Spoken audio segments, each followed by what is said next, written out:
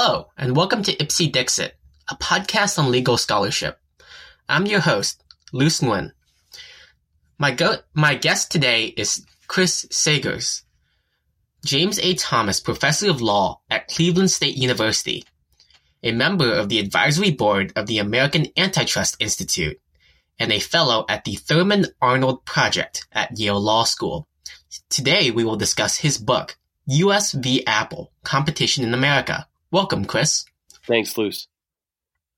Let's begin by talking about why you wrote this book and what the main argument behind it and the driving force for writing it was. Yeah, okay, good. So the book on its surface is about one particular case, but it grew to be about a whole lot more than that. And when the case first came out and I first started writing about it, I didn't know it was going to be a book, and I didn't know it was going to be reach the scope that it ultimately did. So the case was famous in its day. It was a Justice Department antitrust lawsuit against the Apple Computer Corporation and several publishing companies for fixing the prices of electronic books. The complaint was filed in 2012, went through full trial on the merits and appeal to the Second Circuit. In 2013, the government pretty much won the whole way. What was remarkable about it, though, was something kind of unexpected. When the case was filed, when the complaint first became public, nobody really knew too much about the case.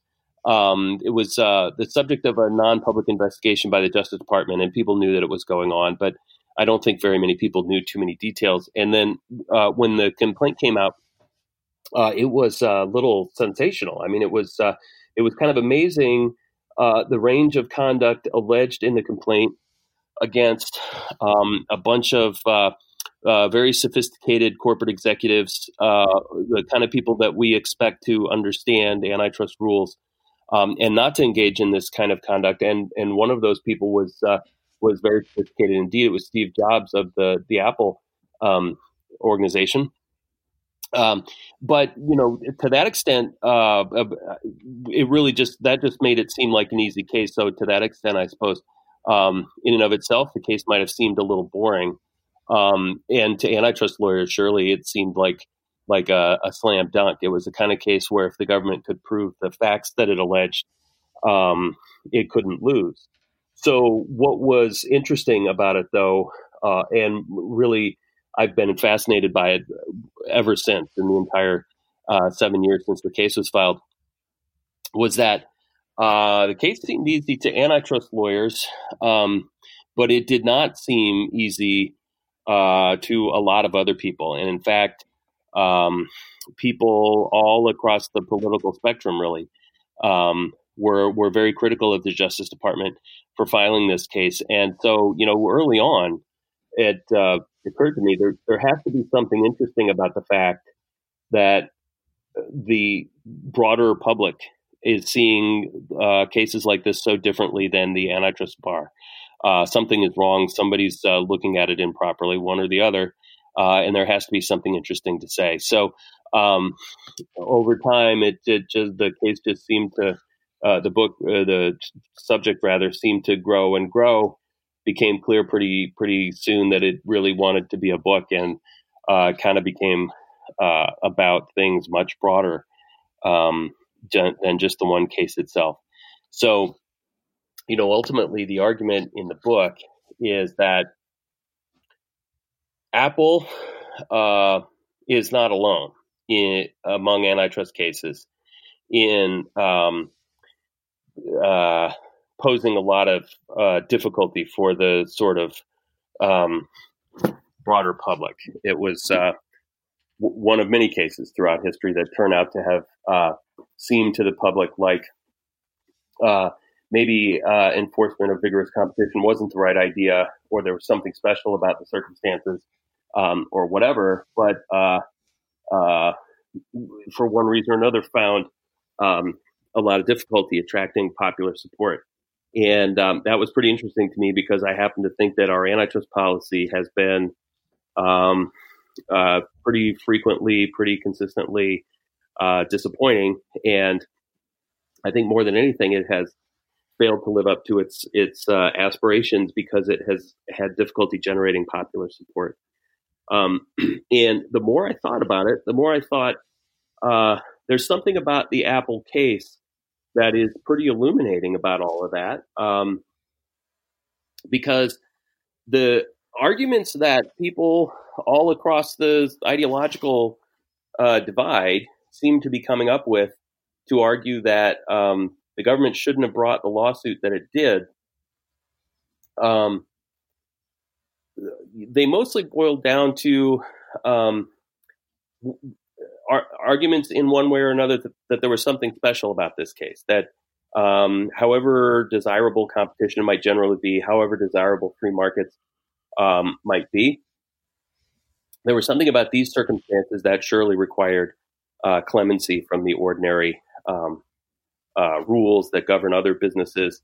But the more I thought about it, the more it seemed like all of those arguments really were arguments I have heard before. And in fact, there are come from a relatively short list of arguments that have been made in all kinds of antitrust cases in all kinds of industries, all throughout the history of the law.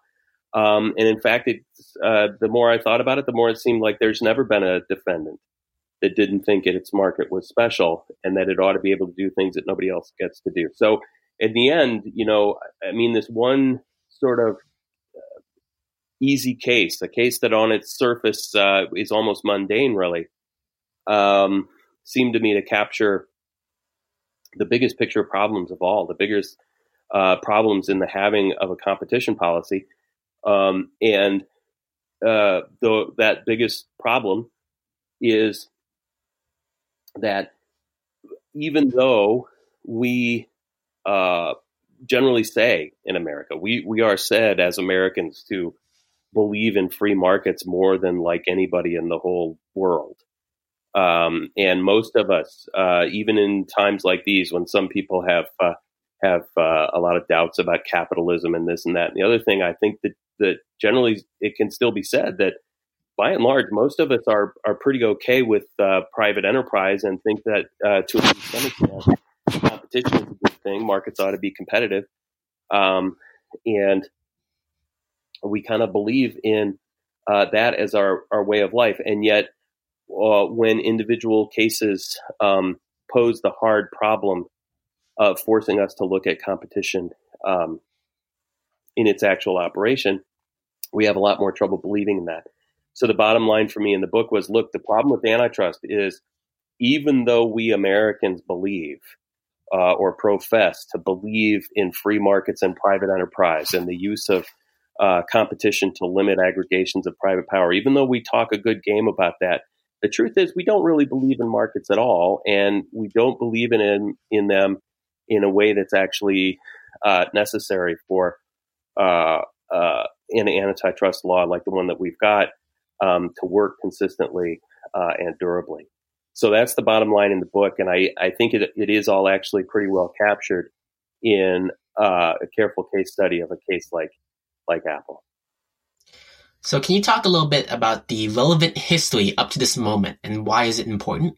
Yeah. Okay. So sure. So here we are in 2019. Our antitrust law is an old law. It's one of the oldest federal statutes still in force. It's 130 years old nearly.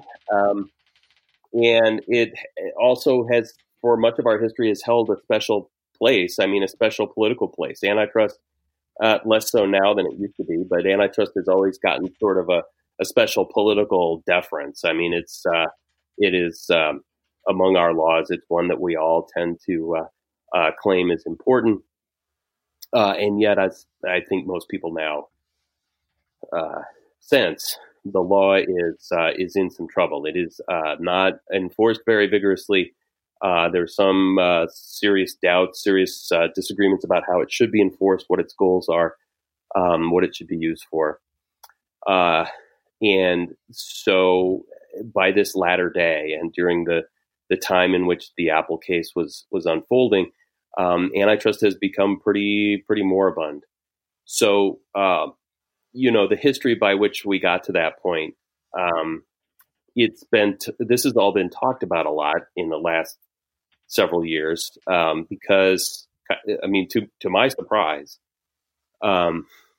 antitrust became a topic of pretty popular discussion in the last 5 to 10 years. So we hear, obviously now we hear every single day that the government or private plaintiffs or somebody is going to break up the big tech firms, and we hear discussion every day about whether big tech is a problem and whether the antitrust laws are up to it and so on. So we hear about it a lot now, and we all, I think, are familiar with in loose terms, with the history by which the law has come to be underused. The short version of the story is that modern antitrust, which was a vigorous and pretty robust policy, found its origins sometime in the 1930s, sometimes around World War II and in the post-war years. And it was vigorous and pretty effective for a while. There were certain dissenters, though, who started questioning whether it was doing the things it was supposed to do, what its goals really ought to be.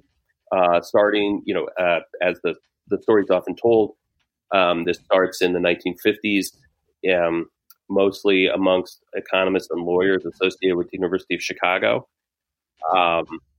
They grew in influence, and they argued various things, but they mostly argued that antitrust law, which up until that time could be characterized as having not been very rigorously economic, that is, not driven necessarily by careful theoretical thought from an economic perspective about what the actual impacts of various challenged actions might be.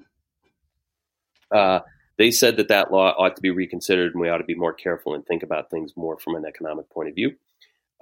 They grew in influence, and perhaps more importantly, even than the theoretical developments that they drove, were certain political events of the early 1970s, and above all, Richard Nixon appointed kind of a large number of Supreme Court justices. He appointed 4, which historically is a lot, especially for a president who didn't serve 2 full terms. And it turned out that he appointed enough justices to switch the balance, to swing the balance of the court. So during the 1960s, which was kind of the high point of extremely vigorous antitrust enforcement, the Supreme Court, under a majority led by Chief Justice Earl Warren, had formulated very strict antitrust policy in a variety of areas. The Nixon appointees began systematically taking that apart, starting as early as about 1974, in a series of decisions basically reversed what the Warren Court had done. For better or worse, however you want to feel about it, there's not much debating that the law changed radically starting in the mid-1970s. And so what had been the most pro-enforcement antitrust court in American history, really within just a few years, turned into the most anti-enforcement antitrust court. And the lower courts, as they must do, they followed suit. So it became harder and harder and more expensive to enforce the antitrust laws. And so they came to be less and less enforced. And so fast forwarding a little bit to the modern day, we now are in a situation in which antitrust is not a lot of cases are filed, and the cases that are filed tend to fall within certain very narrow ranges of challengeable conduct. And they much of the rest of the economy is left unaddressed by antitrust. So really only certain kinds of things can be successfully challenged now, and a lot of the economy is largely unregulated by the law. And so we find ourselves in a point in history when the antitrust laws are largely ineffective and not much used. And that is the circumstances surrounding the Apple case. And so, when Apple first came out, it was a set of allegations of conduct that even under the laws that exist now, is taken to be very serious and easy to challenge. So what was challenged in the case was that the defendants were alleged to have retail products, to have done it horizontally. In other words, they set up a horizontal price fixing conspiracy. And that's the kind of conduct that is easy to challenge even nowadays under our largely unused antitrust laws, because again, there are certain narrow categories of conduct that are still prosecuted. But the thing was, even that conduct, even the most obviously illegal conduct, the easiest to challenge under the antitrust laws, struck many, many Americans as conduct that should have been left alone, that should not be illegal, and that had a good explanation. And so, the status quo as of 2012 and the background for my work was that this law has failed far enough that even the most obviously illegal conduct is finding a lot of difficulty finding popular support. And I wanted to understand why that was, how this seems to cyclically recur in the history of antitrust, and why it makes antitrust so difficult to enforce. So can you talk a bit about the history of the case and how it relates to your bigger themes? Yeah, sure. Okay, so the case itself. So the case involved Apple, the Apple Computer Corporation and several publishing firms, and what they were alleged to have done was fix the retail prices at which electronic books would be sold. So in 2007, by 2007, the publishing industry was in economic difficulty. I came to learn in researching the book, digging into the industry's history, that in fact the publishing industry has kind of always been on difficult times, or felt at least, or claimed that it was on hard times. But in any case, as of 2007, it did seem to be a fairly difficult period in the industry's history. Among other things, the publishers had weathered a couple of decades, basically, a very difficult adversity with their own distributors. And above all, Borders and Barnes & Noble had come to be quite powerful and demanded extremely unfavorable wholesale terms from the publishers. Before Borders and Barnes & Noble, there had been Walden Books and B. Dalton Booksellers and other economically powerful chains. So the publishers had struggled for a long time. And by 2007, they were about going on 15 years into their relationship with a new book distributor, which is Amazon, obviously. And by then, Amazon had grown quite a lot in power and had flexed its muscles quite a lot against the publishers. But the thing that happened then in 2007 was that Amazon did something the publishers weren't really expecting and definitely weren't prepared for, and that was that Amazon created the electronic books market by introducing the Kindle. So Amazon didn't invent electronic books. There had been electronic book reader products before then, but none of them had ever been successful. And in fact, most of them had been miserable commercial failures. And the Kindle was not. The Kindle was a massive success. And it was successful probably for a lot of reasons. The reader was technologically superior to things that had come before it.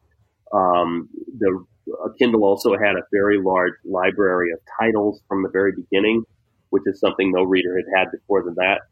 But probably more than anything, the real driver of the Kindle success was probably the radical pricing of the books that you could read on it.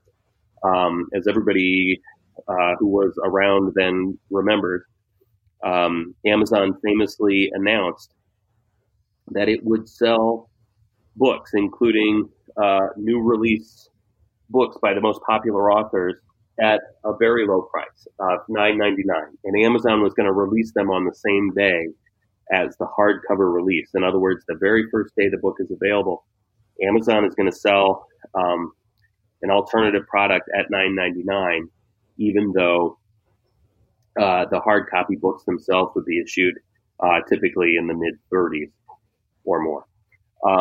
So this all caught the publishers by surprise.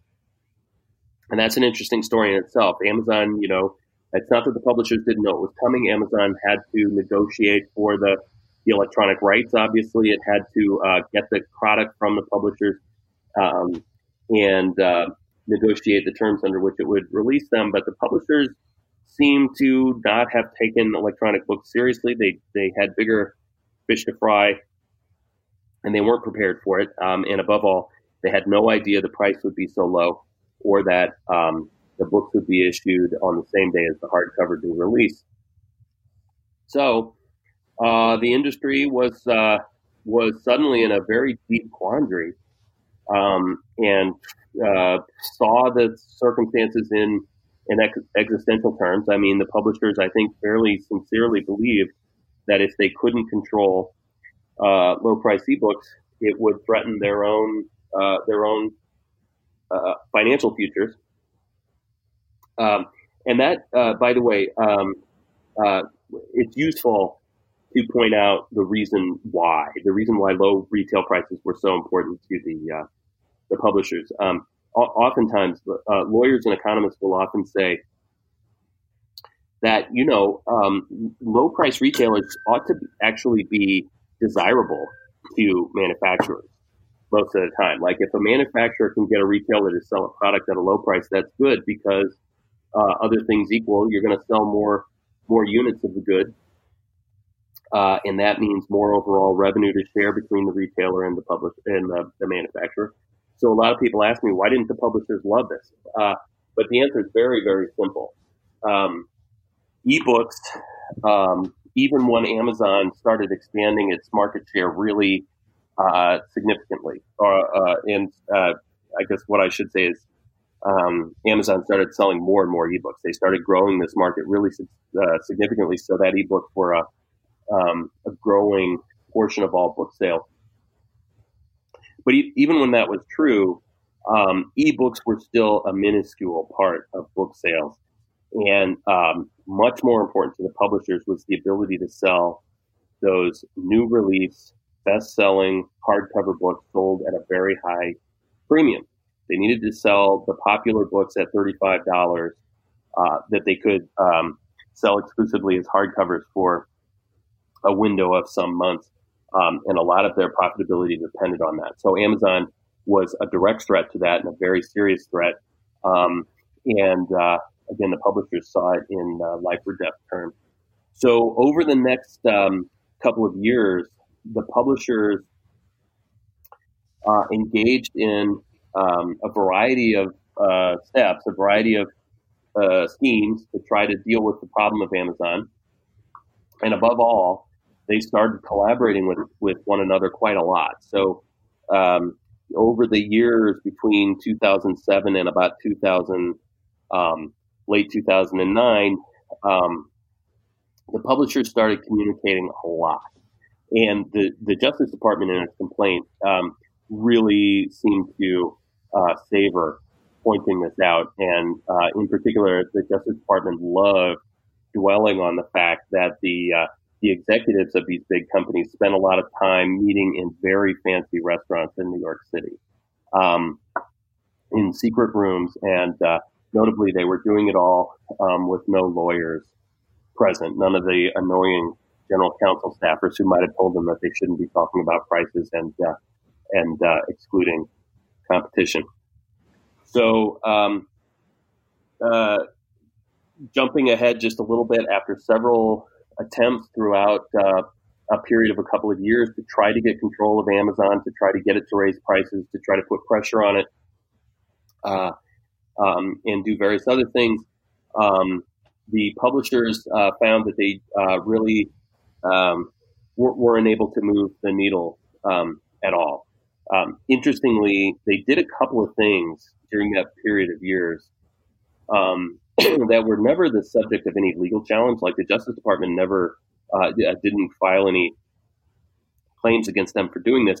But they did a couple of things in those years that themselves were probably like plainly illegal under the federal antitrust laws. So one thing that they did was they attempted to window the release of ebooks, meaning that they tried to collectively force Amazon to agree with them not to release ebooks for a period of whatever, 6 months or something after the issuance of a new release hardcover. But doing that by horizontal agreement amongst them, which it appears they may have done, is so obviously illegal under antitrust laws that it probably would be subject to a rule that antitrust lawyers call the rule of per se illegality, meaning that if you did the conduct, there's no defense. It's automatically illegal. Another thing they did that probably was per se illegal is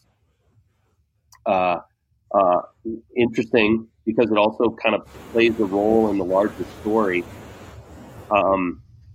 When the publishers first negotiated ebook rights with Amazon, as I said, they appear not to have anticipated that ebooks were going to be a big problem for them, and they didn't know that the Kindle was coming or the radical marketing strategy was going to be used, and so they gave away these rights pretty loosely. And among other things, they all seem to have given Amazon wholesale pricing terms that were quite desirable to Amazon. So by long-standing tradition in American bookselling, publishers sold hard copy books to their distributors at a wholesale discount, and the wholesale price was 50% of the list price. Or the suggested retail price of the manufacturer, the anticipated retail price. But the publishers gave Amazon a discount off that, a further discount to reflect the fact that ebook, electronic documents don't have the same production costs. It seemed only fair to give Amazon a break because the prices were, the costs were lower. And so, in other words, the wholesale price that Amazon started off with was actually roughly similar, about the same as the $9.99 price that Amazon initially sold its ebooks for. In other words, the wholesale price and the retail price that Amazon started with was basically a break-even deal. Amazon got these books at about $9.99. That's relevant to the later issues in the case because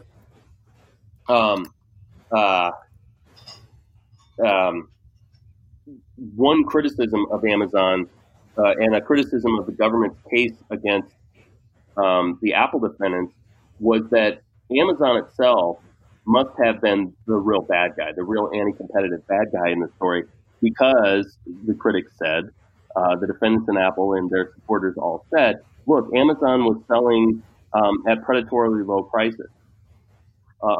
Meaning that Amazon was selling at a loss. Well, it turns out Amazon eventually was selling ebooks at a retail price lower than the wholesale price at which it was paying for them, but only because after the Kindle was released, sometime after Amazon started selling books at $9.99, which actually was about a break-even price, about the same wholesale price that it was getting the ebooks at, the publishers all raised the wholesale price by doing away with that ebook discount that they had voluntarily given Amazon. So they pushed the price back up to the same wholesale price that they would have asked for the hard copy books. And so the wholesale price was something more like $12 or $14 for most of these books, and Amazon was still selling them at $9.99. And so it was true after a certain point that Amazon was selling ebooks at a loss off of wholesale. And publishers loved pointing this out, and they said, look, Amazon obviously is an aggressive monopolist selling at predatorily low prices, and it's the real bad guy in the case. But that was only because the publishers raised the price. And the thing is, they seem to have done it in collaboration with each other. In other words, they seem to have gotten together and said, hey, wait a minute, our wholesale discount that we're giving this company is killing us. It's screwing us on these low prices, and let's all raise them. So in other words, it seems like there was a horizontal price fixing conspiracy even before the one the government challenged. But anyway, however that may be, none of this stuff that the publishers did seemed to make a difference. None of it could pressure Amazon into raising its retail prices. And by about late 2009, the publishers seemed to be at kind of a loss. So lo and behold, unexpectedly, out of the blue, they were approached by representatives of an entirely different industry with something of a Hail Mary salvation opportunity. And the executives in question were representatives of the Apple Corporation. So it turns out that right about the same time, Apple was in the process, just as Amazon had created the market for electronic books where many had failed before. Apple was in the process in 2009 rather, of creating another market that many had tried to create and failed, and that was tablet computing.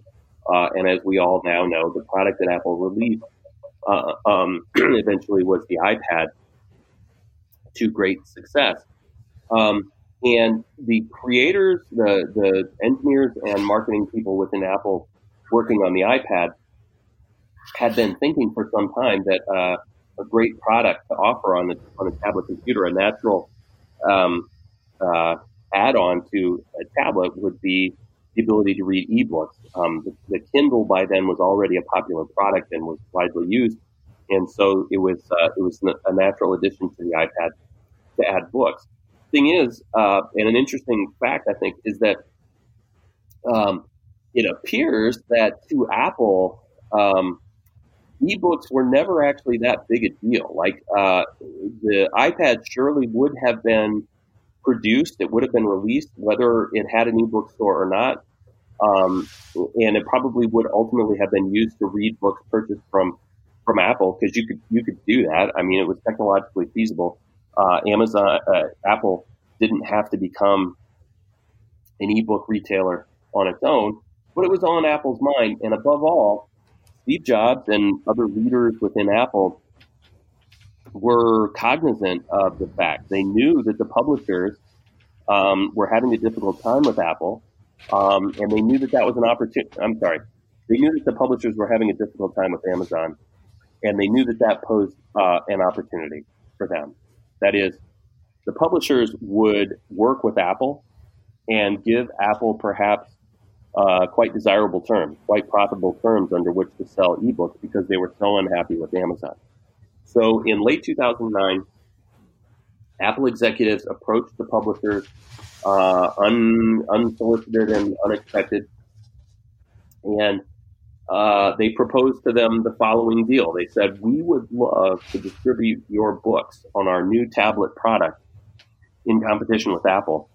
And just like you, we also don't want to sell these books at prices in competition with Amazon's current price, because it wouldn't be profitable to us. So let us work together to get those prices up. And the publishers were very, very receptive. So over the course of sort of a now legendary several weeks of breakneck negotiations,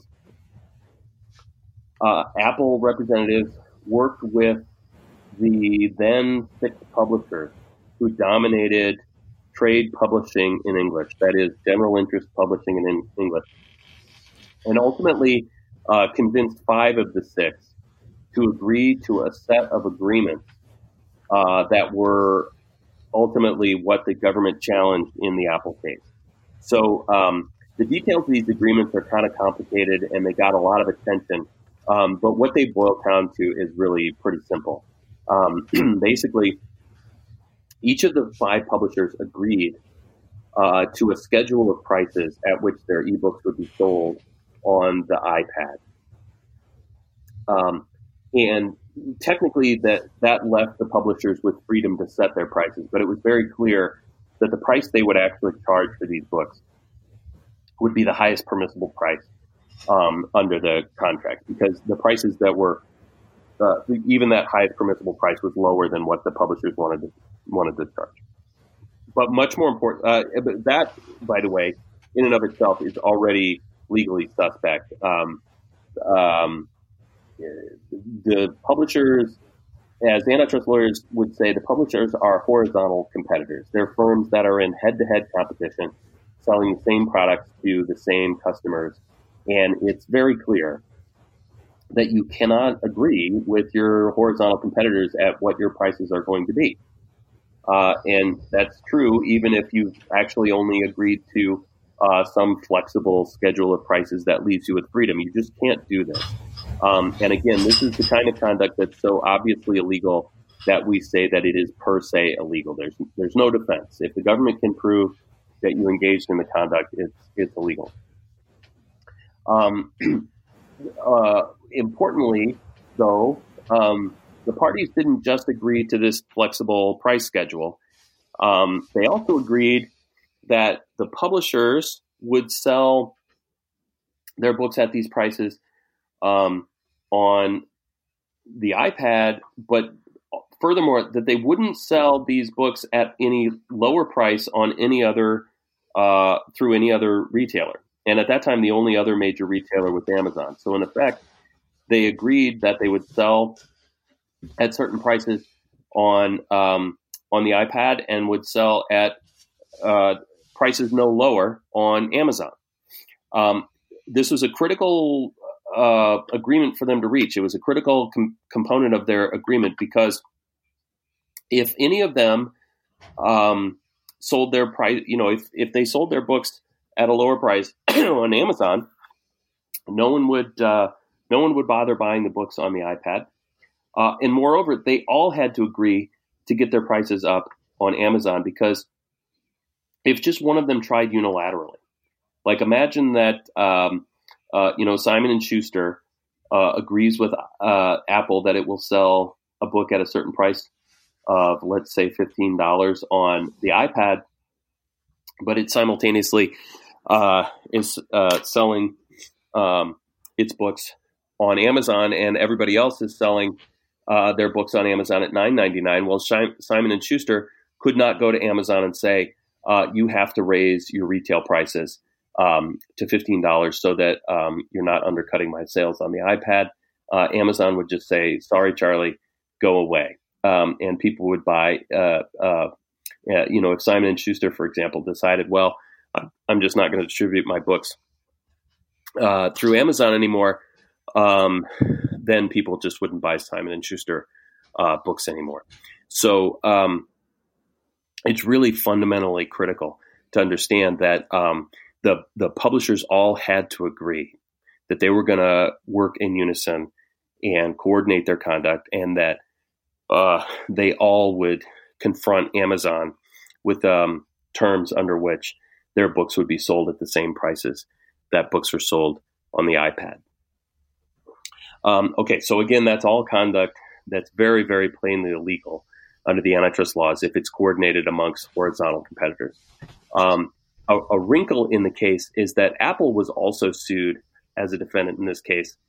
And, obviously enough, Apple is not in a horizontal relationship with those publishers.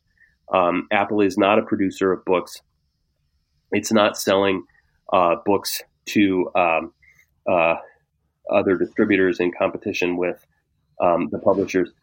Instead, Apple is in a relationship with those publishers that antitrust lawyers and economists refer to as vertical relationships. So vertical relationships are generally not subject to per se rules. They're treated much more favorably under the law, and it's much harder to challenge them. So a big bone of contention in the litigation that ultimately ensued was whether Apple should be treated under the same rule of per se illegality as the publishers. And there was a fair bit of litigation about that, but it turns out there's a special rule in antitrust that's designed just for this circumstance. And the rule is, if there's a horizontal conspiracy that would be subject to the per se rule, and somebody else who's not in a horizontal relationship helps to coordinate that conspiracy, intervenes and tries to help the parties agree horizontally, that person is subject to liability just as strict as the horizontal competitors. This is the so-called hub and spoke conspiracy rule, and Apple's conduct was like tailor-made to fit this rule. Okay, so when firms like these publishers go and confront Amazon, and they each individually approach, appear at the Amazon offices in Seattle and say, hey, by the way, I'm going to raise all of my ebook prices on your platform by $15. Take it or leave it, Charlie. And they each show up and they present the same terms over the course of a short period. It's pretty obvious to Amazon what has happened. That kind of thing doesn't just happen without some sort of agreement amongst the firms. And so Amazon complained to the federal authorities, and relatively quickly, the Justice Department filed a lawsuit. To make the long story of the litigation short, it was litigated to through a full trial on the merits in federal district court in New York, and the publishers actually settled before it even got to trial. Like, their conduct was so obviously illegal that they didn't even bother to litigate, and they each agreed to terms under which they wound up paying quite a lot of money to private plaintiffs and agreeing to a bunch of limitations on their conduct with the government. Apple, though, stuck it out the whole way to the very bitter end. And that's actually kind of an interesting question in itself, an interesting story. Like, why Apple's conduct was also pretty plainly illegal, and it's a bit of a mystery why they stuck it out so long. And I don't really know the answer to that question, but they did, and they litigated all the way through the trial. They lost really emphatically in a long written opinion. The judge said that the evidence, like a half a dozen times, the judge said the evidence against Apple was overwhelming, and applied the per se rule and found it liable. Apple appealed, lost before the Intermediate Court of Appeals. The Supreme Court declined to hear the case. So ultimately, Apple lost roundly and comprehensively. In separate private litigation, Apple wound up agreeing to money damages settlement that ultimately amounted to about $500 million. And Apple paid damages in litigation in other countries, in Canada and in Europe. And ultimately, the thing cost Apple many hundreds of millions of dollars. Okay, well, anyway, so, that's the case. I mean, like I said, it wasn't the case itself that was really so interesting. It was the fact that so many people found it so hard to believe in the case. And, there's so much we could say about that, but the real bottom line for so many people seems to have been, for one thing, many people thought that the real problem in the case was Amazon. Surely Amazon is also a competitive threat. And many people thought, the real bad guy here is the one guy that the government didn't sue, and maybe worse yet, the government suing Apple and the publishers really just helped Amazon become an even bigger monopoly. So that was a huge problem for a lot of people. But lots of other defenses of the defendants came up, lots of other arguments for why there shouldn't be antitrust liability. In the end, what seemed to unite a lot of criticism, the many criticisms, which again came from all across the political spectrum. They came from the left and the right. What seemed to unite people was the sense that the real problem in the case was that price competition itself was too vigorous, and that under the special circumstances of this case, the price competition that we ordinarily take as important and useful and sort of like the mechanism by which markets do their work. Under the special circumstances of this case, a lot of people thought you have to protect these defendants from it, or else serious social losses will follow. And so that ultimately is what the book came to be about. After talking about the case and the issues it poses, I try to address those big questions, like I try to work through the specific arguments that are raised. Are the specific arguments that so many people made that the real problem in the case was price competition itself? Do they persuade? And my position in the book is, first of all, these arguments aren't really very persuasive. Some strike me as more persuasive than others, but none of them really seem like an especially good reason to let a price-fixing cartel flourish, or to take the place of markets as our regulator. And moreover, none of the arguments seemed like they were particularly special to the Apple case. Like, nothing about this case really justified saying that price competition here is different somehow than it is in other circumstances, and we have to let defendants shield themselves from it.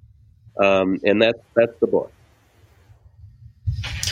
So talk a little bit about antitrust and its discontents. Particularly within your book, you write that markets in their ordinary operation are machines for producing pain. I quite like that quote. Yeah. Why is this important when we talk about antitrust? Yeah, so that's good. I mean, that really gets right to the heart of the tension that I was just talking about. So, the point of that observation is that we say in America that we like markets, or we at least believe in markets enough to tolerate them to do most of our regulatory work. But the reason that I don't think we're very good at actually following through with that idea and putting our money where our mouth is that markets are actually pretty ugly pretty ugly to watch in their ordinary operation. They generate business failures. They generate job losses. They generate lost investments. It's a nasty business to be in competition, but it also does important work. And having an antitrust law really means. So, I mean, however you want to look at it, different people have different ideas about what antitrust should be. But most ideas of a competition policy in one way or another boil down to having rules that are supposed to protect those markets and make them work, because it's ultimately the markets that have to organize our economy. So that the problem, though, is the problem that came up in Apple. So they're ugly to watch. So a lot of specific problems come up, and come to be the basis of popular discontent, popular lack of support for competition policy. So, just to take examples from the Apple case itself, a common theme that the publishers raised, a common argument they made, and a common basis on which the broader public supported the publishers was their belief that Amazon was going to put them out of business. They said, these low prices are going to kill us. If we can't make more, if we're forced to lower our hardcover prices as far as Amazon wants them to be, if we have to meet competition with products that are sold at $9.99, we won't be able to cover our costs and we'll go out of business. And so, that poses an obvious and immediate problem, obvious question about competition policy. If we're going to support this policy, does it mean we have to let businesses fail? And to a lot of people, that can be a pretty sensitive question. I mean, to me, I think that's it's a question that's poses serious sympathetic regrets in a lot of ways. But on the other hand, if we're going to have, the most basic idea in our economic theory is that if a firm can't compete on a cost basis with other firms in the market, then it's supposed to fail. Businesses, less efficient businesses exiting is what's supposed to happen. So, I mean, that's just one example. It's a poignant problem. It's not one I mean to minimize, and the losses are real. But on the other hand, we kind of have to have them if we're going to have markets at all. And the alternative to not having markets do the work, I think, are more disappointing yet. So, I mean, that's the problem in a nutshell. The discontents, the various arguments, the various other arguments that unrestrained price competition is a problem. They get more sophisticated than that, and they oftentimes get more, generate more sympathy than that, generate more serious concern than that. But in the end, they all boil down to the same problem for me, which is that markets actually do important things, and they do them better than other alternatives that we've got. And it's better for us to let them do what they can than to try to avoid the problems that they generate. So talk a little bit about industries claiming that they're part of special markets and why that matters or not. And are there any markets that need the special treatment that they ask for? Yeah, I mean, that's a good question. So like I said, all kinds of industries have made arguments like this throughout the whole history of the law. Some more plausibly than others. But, from the very beginning of the law, there were firms arguing that something about their product or something about their particular markets required that they have some kind of protection from vigorous competition. One of the most famous examples of that from a very important case early in the law, it was litigated in the late 1890s, was a case that involved cast iron sewer pipes. The firms in that market, in that case, said, look, the nature of our technology, courts, is special, and we can't produce these products under vigorous competition. So, from the very beginning and amongst firms in extremely mundane markets, we've seen all across the economy people saying that their markets have to be protected from competition or they can't survive. So, are there any markets now that make a plausible claim that they need some kind of special protection? And my answer is not really. I mean, I've spent much of my career studying this particular issue, studying the special rules that govern markets with products that seem special. And very rarely can you find solid economic evidence that some particular technology or the circumstances of some particular market mean that the product can't be produced under competition. Plausible candidates might include electricity, which turns out to be a very weird product in a lot of ways. Insurance has certain economic weirdnesses. But generally speaking, no. I mean, fairly often firms have, all kinds of firms have made this argument. Sometimes firms are able to persuade the courts or sometimes Congress that they should get some sort of special clemency. But what almost always happens, the few dozen times that this has been done throughout antitrust history, what almost always happens is that the firms that complained they needed some protection from competition, when they get like some statutory antitrust exemption or something, they don't do any better without exposure to antitrust, and oftentimes they do worse. And so there's usually no real benefit from it and some serious harm. So in the end, it seems like competition is kind of the best we have to hope for. So what about the impacts of the digital transition? Yeah, I mean, that's a good question too. I mean, that goes to the problem of whether any markets are special. The digital transition was a big deal. I suppose it definitely was a big deal in the local sense that for individual firms that had been producing with pre-digital technology, the transition to digital distribution of things was economically painful. In the end, I mean, I think technological change, technological transition, it gets a lot of attention, and especially in the last 10 or 20 years, we've talked a lot about disruptive technology and disruptive entry and so on, and the magical properties that it's supposed to have. But really, technological innovation, any other kind of innovation, they're really just aspects of competition. I mean, the chief feature of a technological innovation that causes disruption is just that it allows some firms to sell a product more cheaply or at higher quality, and that's literally just price competition. So I don't think there's anything actually all that special about it. And again, a major theme in the Apple case was precisely this: that there must be something special about technological innovation and the threat it poses to settled interests and cultural values and so on.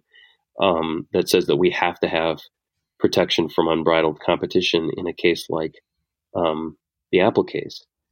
But in the end, it just really did not persuade at all. I think that markets will adjust, and they'll adjust in ways that will be, on the whole, beneficial to society. And so, what happens when there's lower price, or better quality competition because of a technological innovation like digital distribution is exactly what's supposed to happen. And the last thing we should do is try to control it with a horizontal price fixing conspiracy.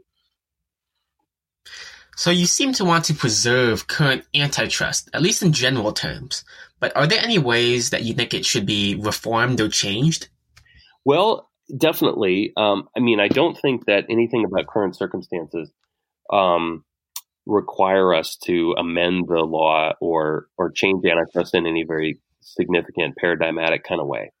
What we do actually need to do, though, is just enforce the laws we've got. And above all, a couple of aspects of our antitrust law are essentially unenforced right now, which is our merger law. We let way too many big mergers go through, and we have essentially no monopolization law. We don't sue big companies who are dangerous just for their own unilateral actions. So, talking about monopolization, let's talk about Amazon as monopoly, the case and why that matters, and about public opinion in general when it comes to a monopolization rule that could apply to Amazon or another similarly situated large company. Yeah, no, this is good. So, it's very interesting because a lot of people think the whole problem with or the biggest problem anyway with our antitrust as it currently exists is that it's not well designed to handle firms like Amazon. It can't handle new economy firms. And in particular, our monopolization law isn't up to the task of dealing with the great big tech firms that we've got right now. So just as a little background observation, antitrust, American antitrust basically makes three different things illegal. It's illegal to conspire with your competitors in ways that limit competition.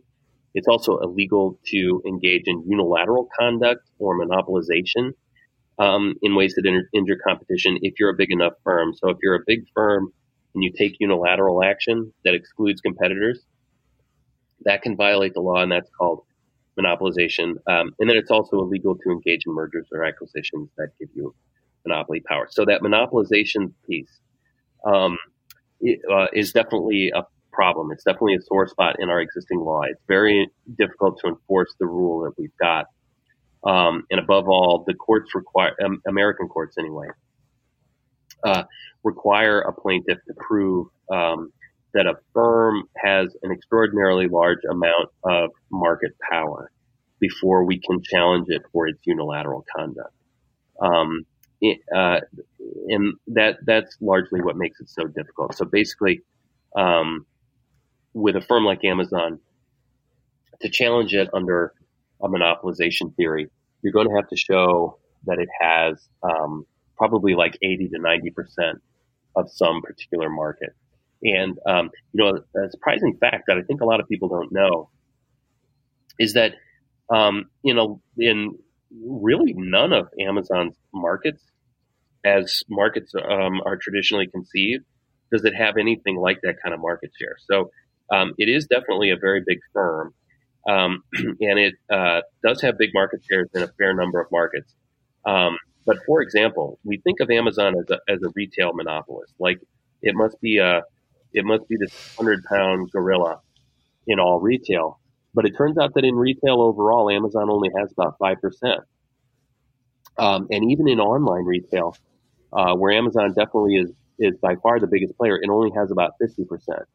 So a big problem in suing Amazon is going to be figuring out where it is that Amazon has the kind of market power that can support a monopolization claim. I think, but this is a nice example, I think, of why I believe we can address the problems we've got with the law that we've got. So it just calls for a little creativity and a little increased judicial willingness to actually enforce the law. So what I have in mind with Amazon is, well, there are ways we can creatively understand Amazon's market power.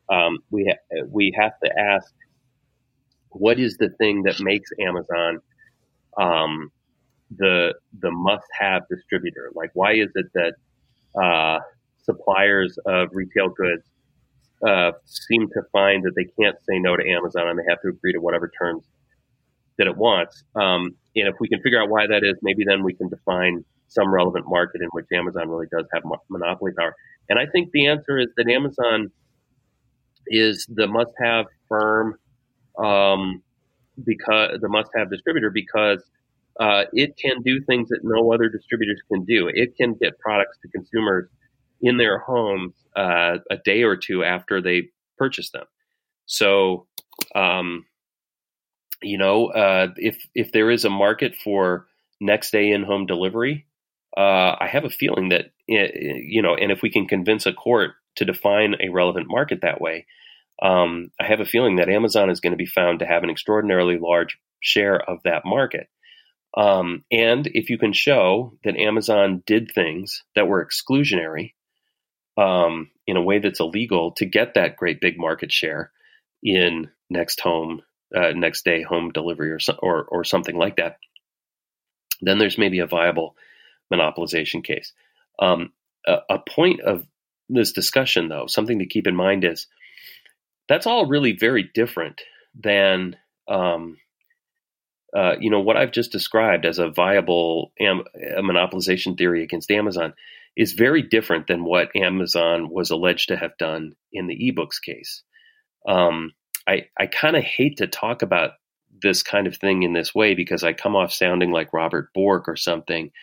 But the truth is that Amazon did stuff in the ebooks case that to many people looked like monopolization, looked like anti-competitive, overly vigorous, predatory conduct meant to kill off competitors with the goal of getting a monopoly, that I don't think were anti-competitive at all. In fact, I think they were the soul of competition. They were exactly what we want firms to do, and the social benefits are large. Specifically, Amazon took electronic books. It sold them at as I said earlier in this conversation, its prices, even though they were radically low, they were basically break-even low. Amazon wasn't selling at a loss to get a monopoly.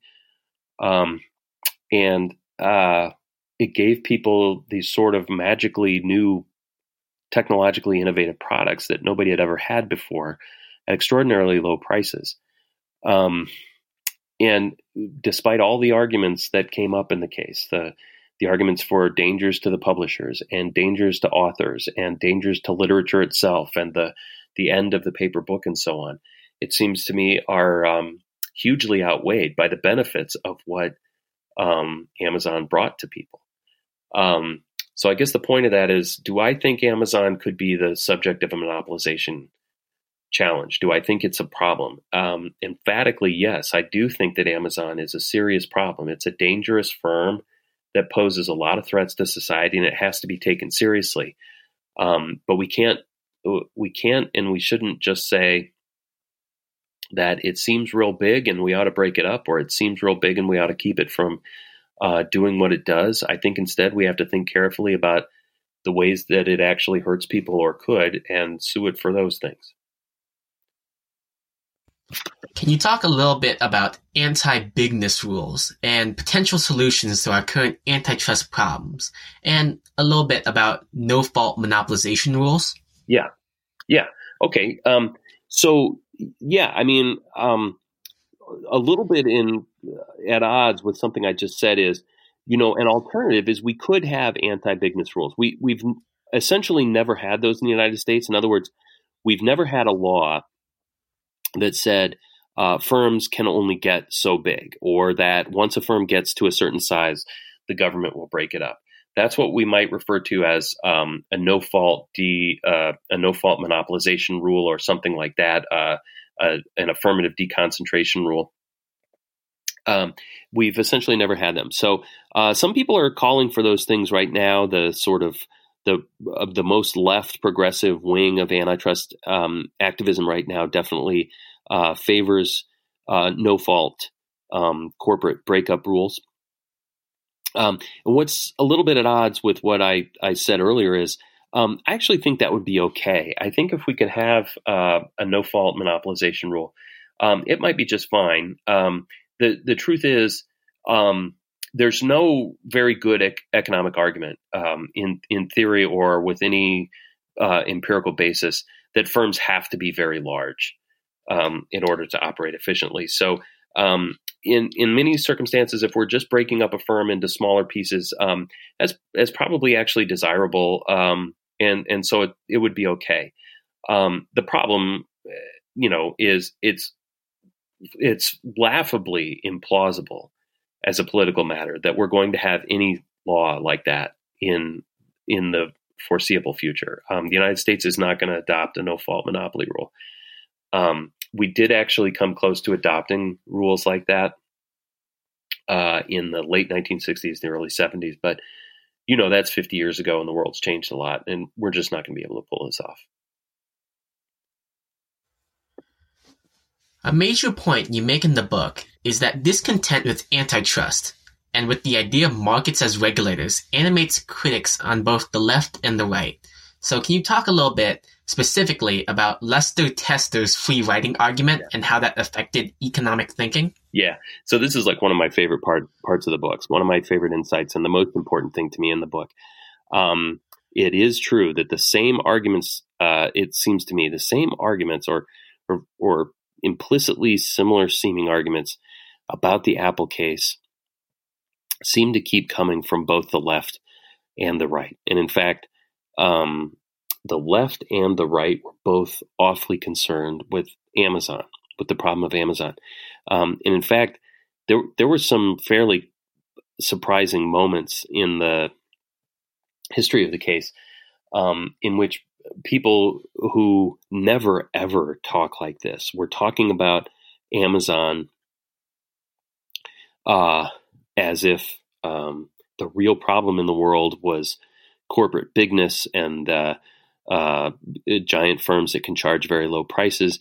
I heard those arguments from the usual suspects. I mean, I heard it from very left-leaning progressive activists, and I expect to hear that from them. But I also heard it from like big law defense lawyers, the kind of people who usually say the bigness of a firm is irrelevant. No firm should ever be broken up just because it's so big. And low prices are the best thing ever.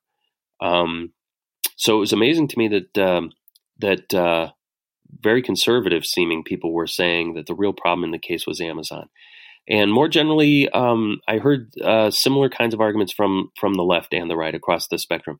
And the bottom line for me is it seemed like all these arguments really were in one way or another tied to the idea that sometimes vigorous competition itself, and specifically vigorous price competition, is the real enemy. And it dawned on me in writing this book just how often that argument is made by people who are very conservative. And so that leads, to the ultimate conclusion of my book, which is the real problem and the real difficulty in enforcing antitrust law is that people just don't really believe in markets. We all in America, generally speaking, claim to, but we really don't. Okay, so the relevance of Lester Telser to this, this is a little bit in the weeds, but it was a useful example in the book because it's a nice example of how often very conservative critics, very conservative perspectives, arguments from the kind of people that we usually think of as free market zealots, like people who believe that markets are extraordinarily powerful and self-regulatory. It was a nice example of how often, when it suits them politically, they too are willing to say that in fact markets are susceptible to failures of various kinds, and ultimately that markets can fail because vigorous price competition itself is the bad guy.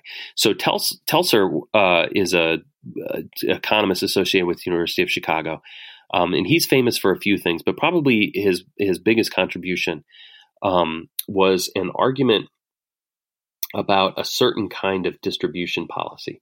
So a problem comes up in antitrust sometimes when a manufacturer tries to control the prices at which its own retailers will resell the manufacturer's goods. So if you can imagine an auto manufacturer setting prices by resale prices with its car lot distributors. Under antitrust law, at least in principle, that can be illegal. So that's a vertical relationship. As I said before, if a manufacturer reaches an agreement with its own distributors, that's not a horizontal relationship, it's vertical. And generally speaking, vertical relationships are harder to challenge under the law. But the law has always said that vertical agreements can be illegal. And in particular, when manufacturers fix resale prices with their retailers through contract, that vertical agreement at some points in our history was treated as fairly suspect. And for a while, it was those kind of agreements were flatly illegal. So Telser made a contribution, though, which was an argument for why those kinds of agreements might actually be desirable, like why antitrust ought to tolerate those things, why they might be socially desirable. And his argument was an economic argument. And I don't want to get too far in the weeds, but basically he explained that sometimes manufacturers might want their retailers to charge higher retail prices. Okay, and again, I don't want to get too complicated here, but generally speaking, you would expect manufacturers to like retailers to set lower retail prices. The lower the retail prices are, other things being equal, the more units will be sold, and the manufacturer wants to sell more units and make more revenue.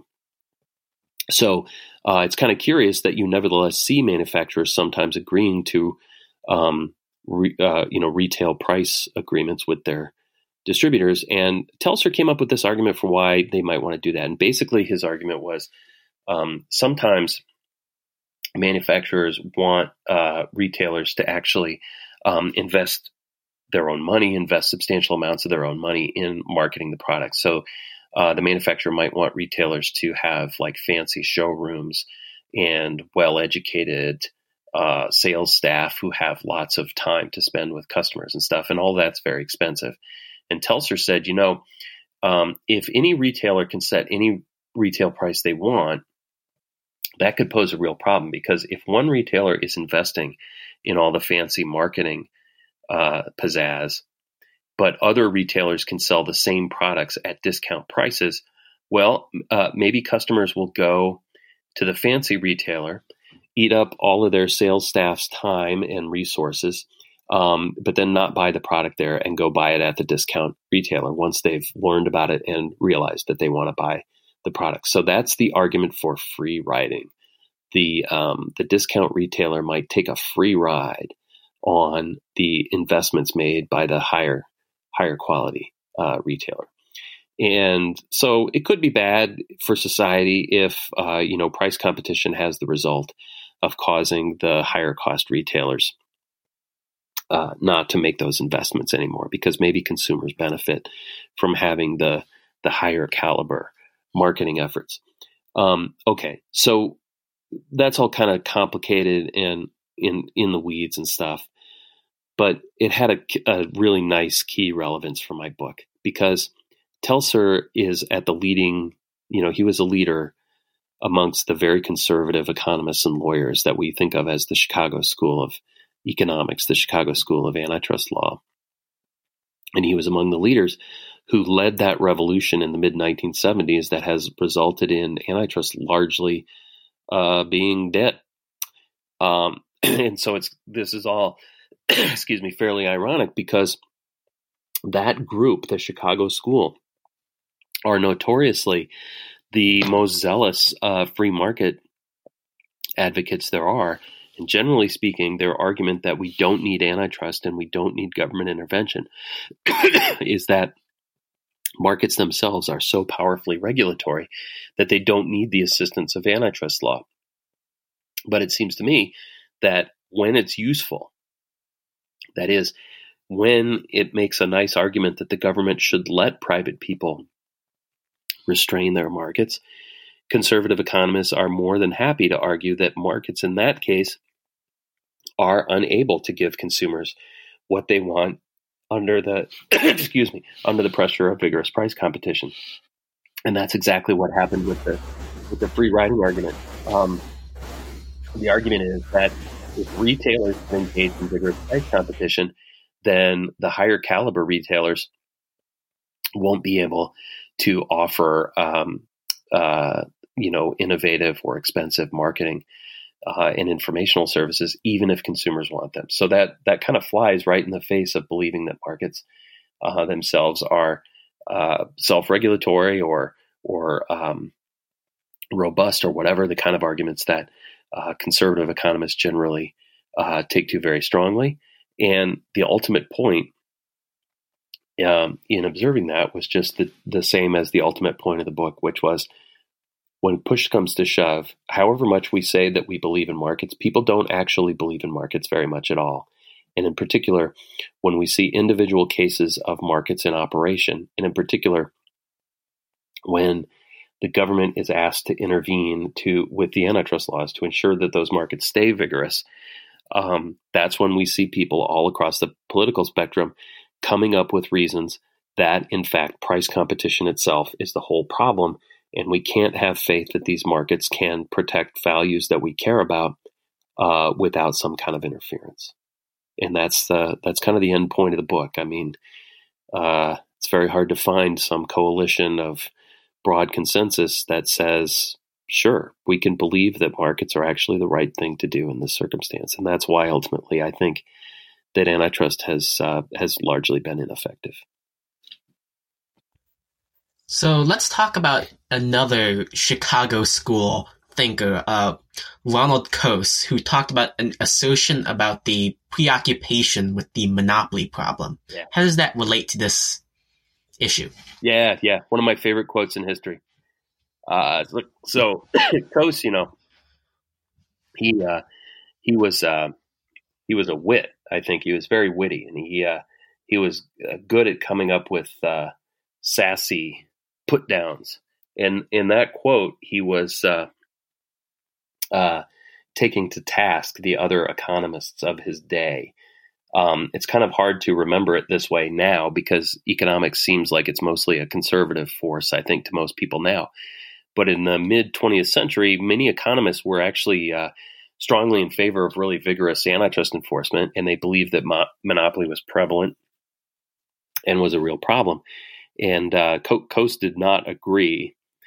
And in that famous quote, he said that economists, I'm paraphrasing, but economists of his day were so preoccupied with the monopoly problem that whenever they found some practice, some circumstances in a market that they didn't understand, they reached for a monopoly solution. And he says, since we are so ignorant in so many areas and there are so many ununderstandable problems, monopoly solutions are very prevalent. So he was making fun of those people, obviously. He was saying that because you're ignorant, you're jumping to your own political biases. The point of pointing that out for me in the book is that I think the shoe is now completely on the other foot. Like we've flipped that completely 180 degrees. And so now most economists and most antitrust observers and surely most of the federal judiciary are so sure that monopoly can't happen, that monopoly is not a problem, that they will bend over backwards looking for any explanation, no matter how convoluted or complex or tortuous, to show that some challenged conduct in an antitrust case, to show that it's harmless. That they will do that even when the most obvious explanation is that these guys are just conspiring against the public interest. They're engaged in a competitive conduct. And that was the case in Apple. I mean, Apple was an easy case. Like I said, it's a horizontal price fix conspiracy coordinated by a distributor, Apple, that had a clear interest in raising prices across the board for no plausible reason except to make more money for its shareholders. And yet, very smart lawyers and economists from all over the spectrum went way out of their way coming up with really complicated arguments for why this was in fact somehow beneficial and it just plainly was not.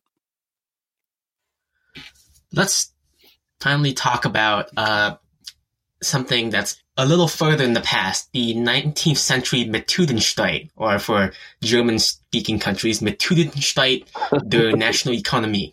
Yeah. I probably say it wrong, but you said it better than I do. So that was the classic conflict in European economics of the mid-19th century. And this figures in the book. I mean, like I said, I started off with this one narrow case, and the book got bigger and bigger and bigger, and I dig way into a lot of historical background. And the conflict of the 19th century amongst economists was very interesting because it really goes to the heart of the Apple case itself and the tensions that I saw in it, and ultimately the conflict between the differing perspectives in that case. The differing perspectives were economists in Germany who in the 19th century German universities were really dominant. They were the leading universities in the world, and German economists were leaders worldwide. But the dominant view in Germany was very different than the dominant view in England and America. Economists in England, in particular, looked at the world quite differently.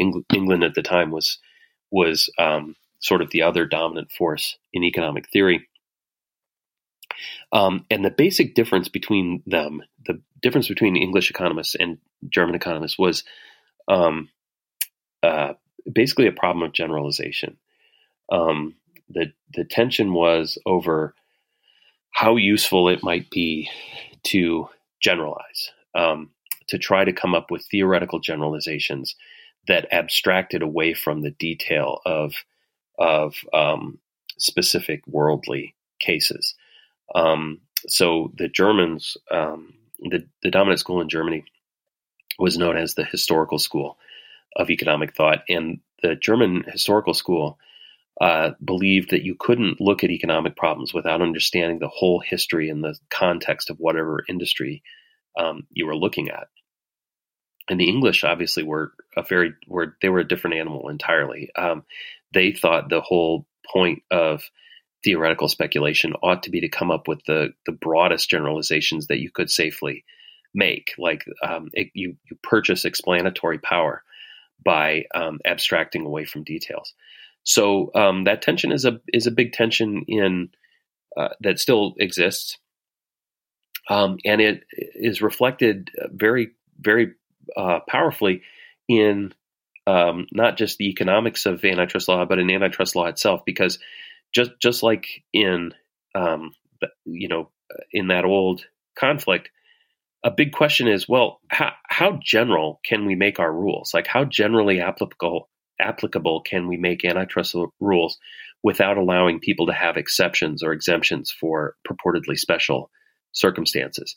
And that's the tension of my book. And I say, I think actually we can safely generalize pretty far. We don't really benefit that much from coming up with antitrust clemencies every time we think that there might be something special about a market. And I say that basically because I think that the things that seem special are not so much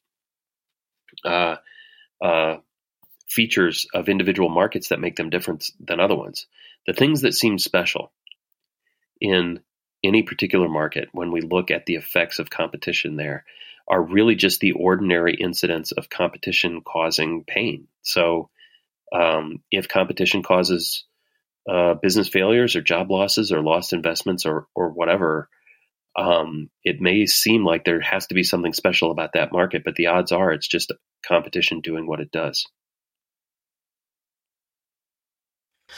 For the German listeners of the podcast, I would like to apologize ahead of time in case I mispronounced Methudenstreit. Yeah. I would like to note that German is not my first language. Well, I'm much wiser than you, Luce. I didn't try to say it because I knew I would. I'd like to note any mispronunciation is solely my fault. I would like to, however, defend myself by saying that German is my seventh language. Oh, Jesus. Okay. Let's talk about retail price management, what it is and how it applies to the case. Yeah. Okay. So really, we've kind of already talked about it. Resale price maintenance is just the agreement amongst between a manufacturer and its retailer to set retail prices. It used to be illegal pretty broadly. Now it's pretty broadly legal. It was relevant to the case. And by the way, this is what Lester Teltzer was talking about. So the whole economics that Teltzer generated of free riding was all an argument about why resale price maintenance might be actually a good thing. The reason it was relevant to the case was there's a long history of law and politics surrounding resale price maintenance in antitrust, in which the courts have come to believe that resale price maintenance ought to be broadly tolerated, that in fact it's probably a good thing. And so it's taken as like a really big victory of conservative antitrust agitation to have persuaded the courts that all of that is true, and having convinced them to make resale price maintenance largely legal. That was relevant to the Apple case because nowadays that agitation, that history of agitation in favor of vertical restraints and resale price maintenance was so successful that nowadays every antitrust defendant that can plausibly characterize itself as being in a vertical relationship makes a big point of saying, hey, we're just like those RPM defendants of the 70s and 80s that you, the courts, said were actually doing society a favor. So that played a big role in Apple. The Apple company said, hey, look, we're not involved in a horizontal conspiracy. We're just horizontal. We're just vertical. Distributors and all the restraints we adopted were for the benefit of society. And that found a lot of supporters amongst conservatives. Didn't persuade the courts. And in fact, I think it was kind of a crock. Can you talk a little bit about the history of the book market and book cartels? Yeah, sure. So the interesting thing was,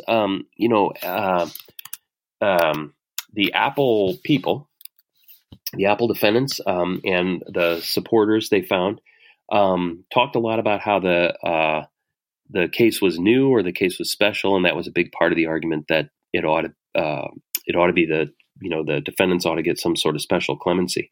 But it turns out that there's actually quite a history of cartels and vertical price maintenance in books. Publishers, something I said earlier was publishers have actually been complaining about their economic problems for a really long time. There's a famous story. I believe the journalist Ken Auletta told this story. A editor at one publishing house told him that at their company, they joked that the second book published on the Gutenberg printing press was a story about the death of the publishing industry. So they've been complaining about this forever.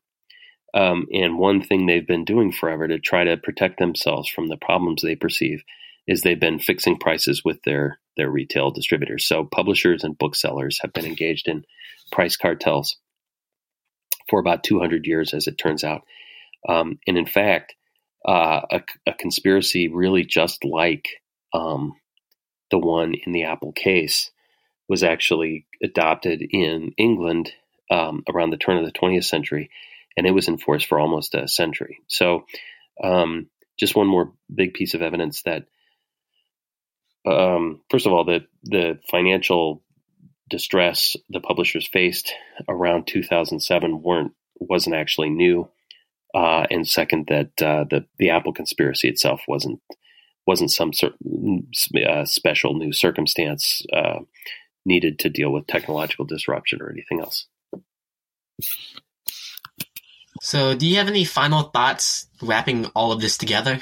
Yeah, I mean, that was a lot of territory. We talked forever, and we talked about a lot of different things. But I mean, the bottom line for me is the book is all about the tension between the general and the specific, and the need that I think we have as a society to avoid the temptation to believe that particular cases, specific cases, are somehow special, and that we really can treat our vision of competition as generally applicable. So as a final question, what would you like your fellow scholars, listeners of this podcast, and policymakers to take away from your comments and your book in general? Well, I don't know. A lot of things, I guess. I mean, I hope it's a good read. And I hope, above all, though, that people, the deepest contribution I want to make, the deepest theoretical insight that I think is in the book, is just how broadly held is this suspicion or fear of price competition itself, and how generalized it is all across the ideological spectrum. I think that if we, I'm not sure how much I even believe this is really something to hope for, but if we could generally overcome that problem and just believe that markets, even as ugly as they are, really are the best choice in most circumstances, we could finally have an antitrust law that actually works. All right. Well, thank you very much, Chris, for coming on the podcast to talk about your excellent book, United States v. Apple, Competition in America, available online and at a academic bookstore near you, and apparently on these as an ebook as well. Oh, yeah. Which is fitting. Yes, it is. All right. Thanks so much, Liz. Good night.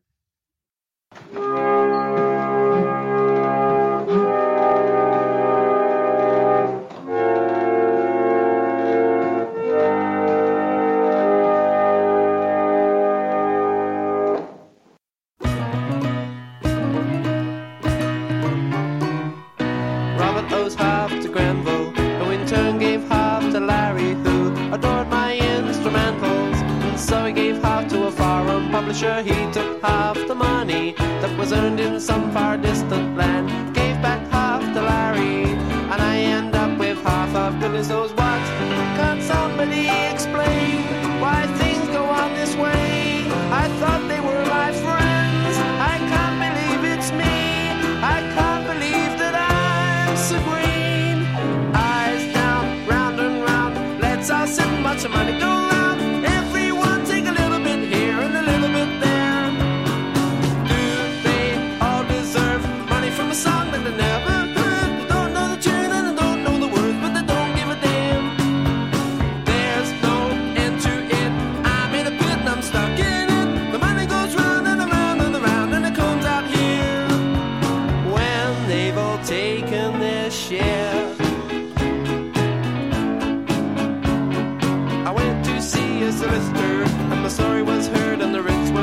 on the verge of a nervous breakdown. I decided to fight right to the end. But if I ever get my money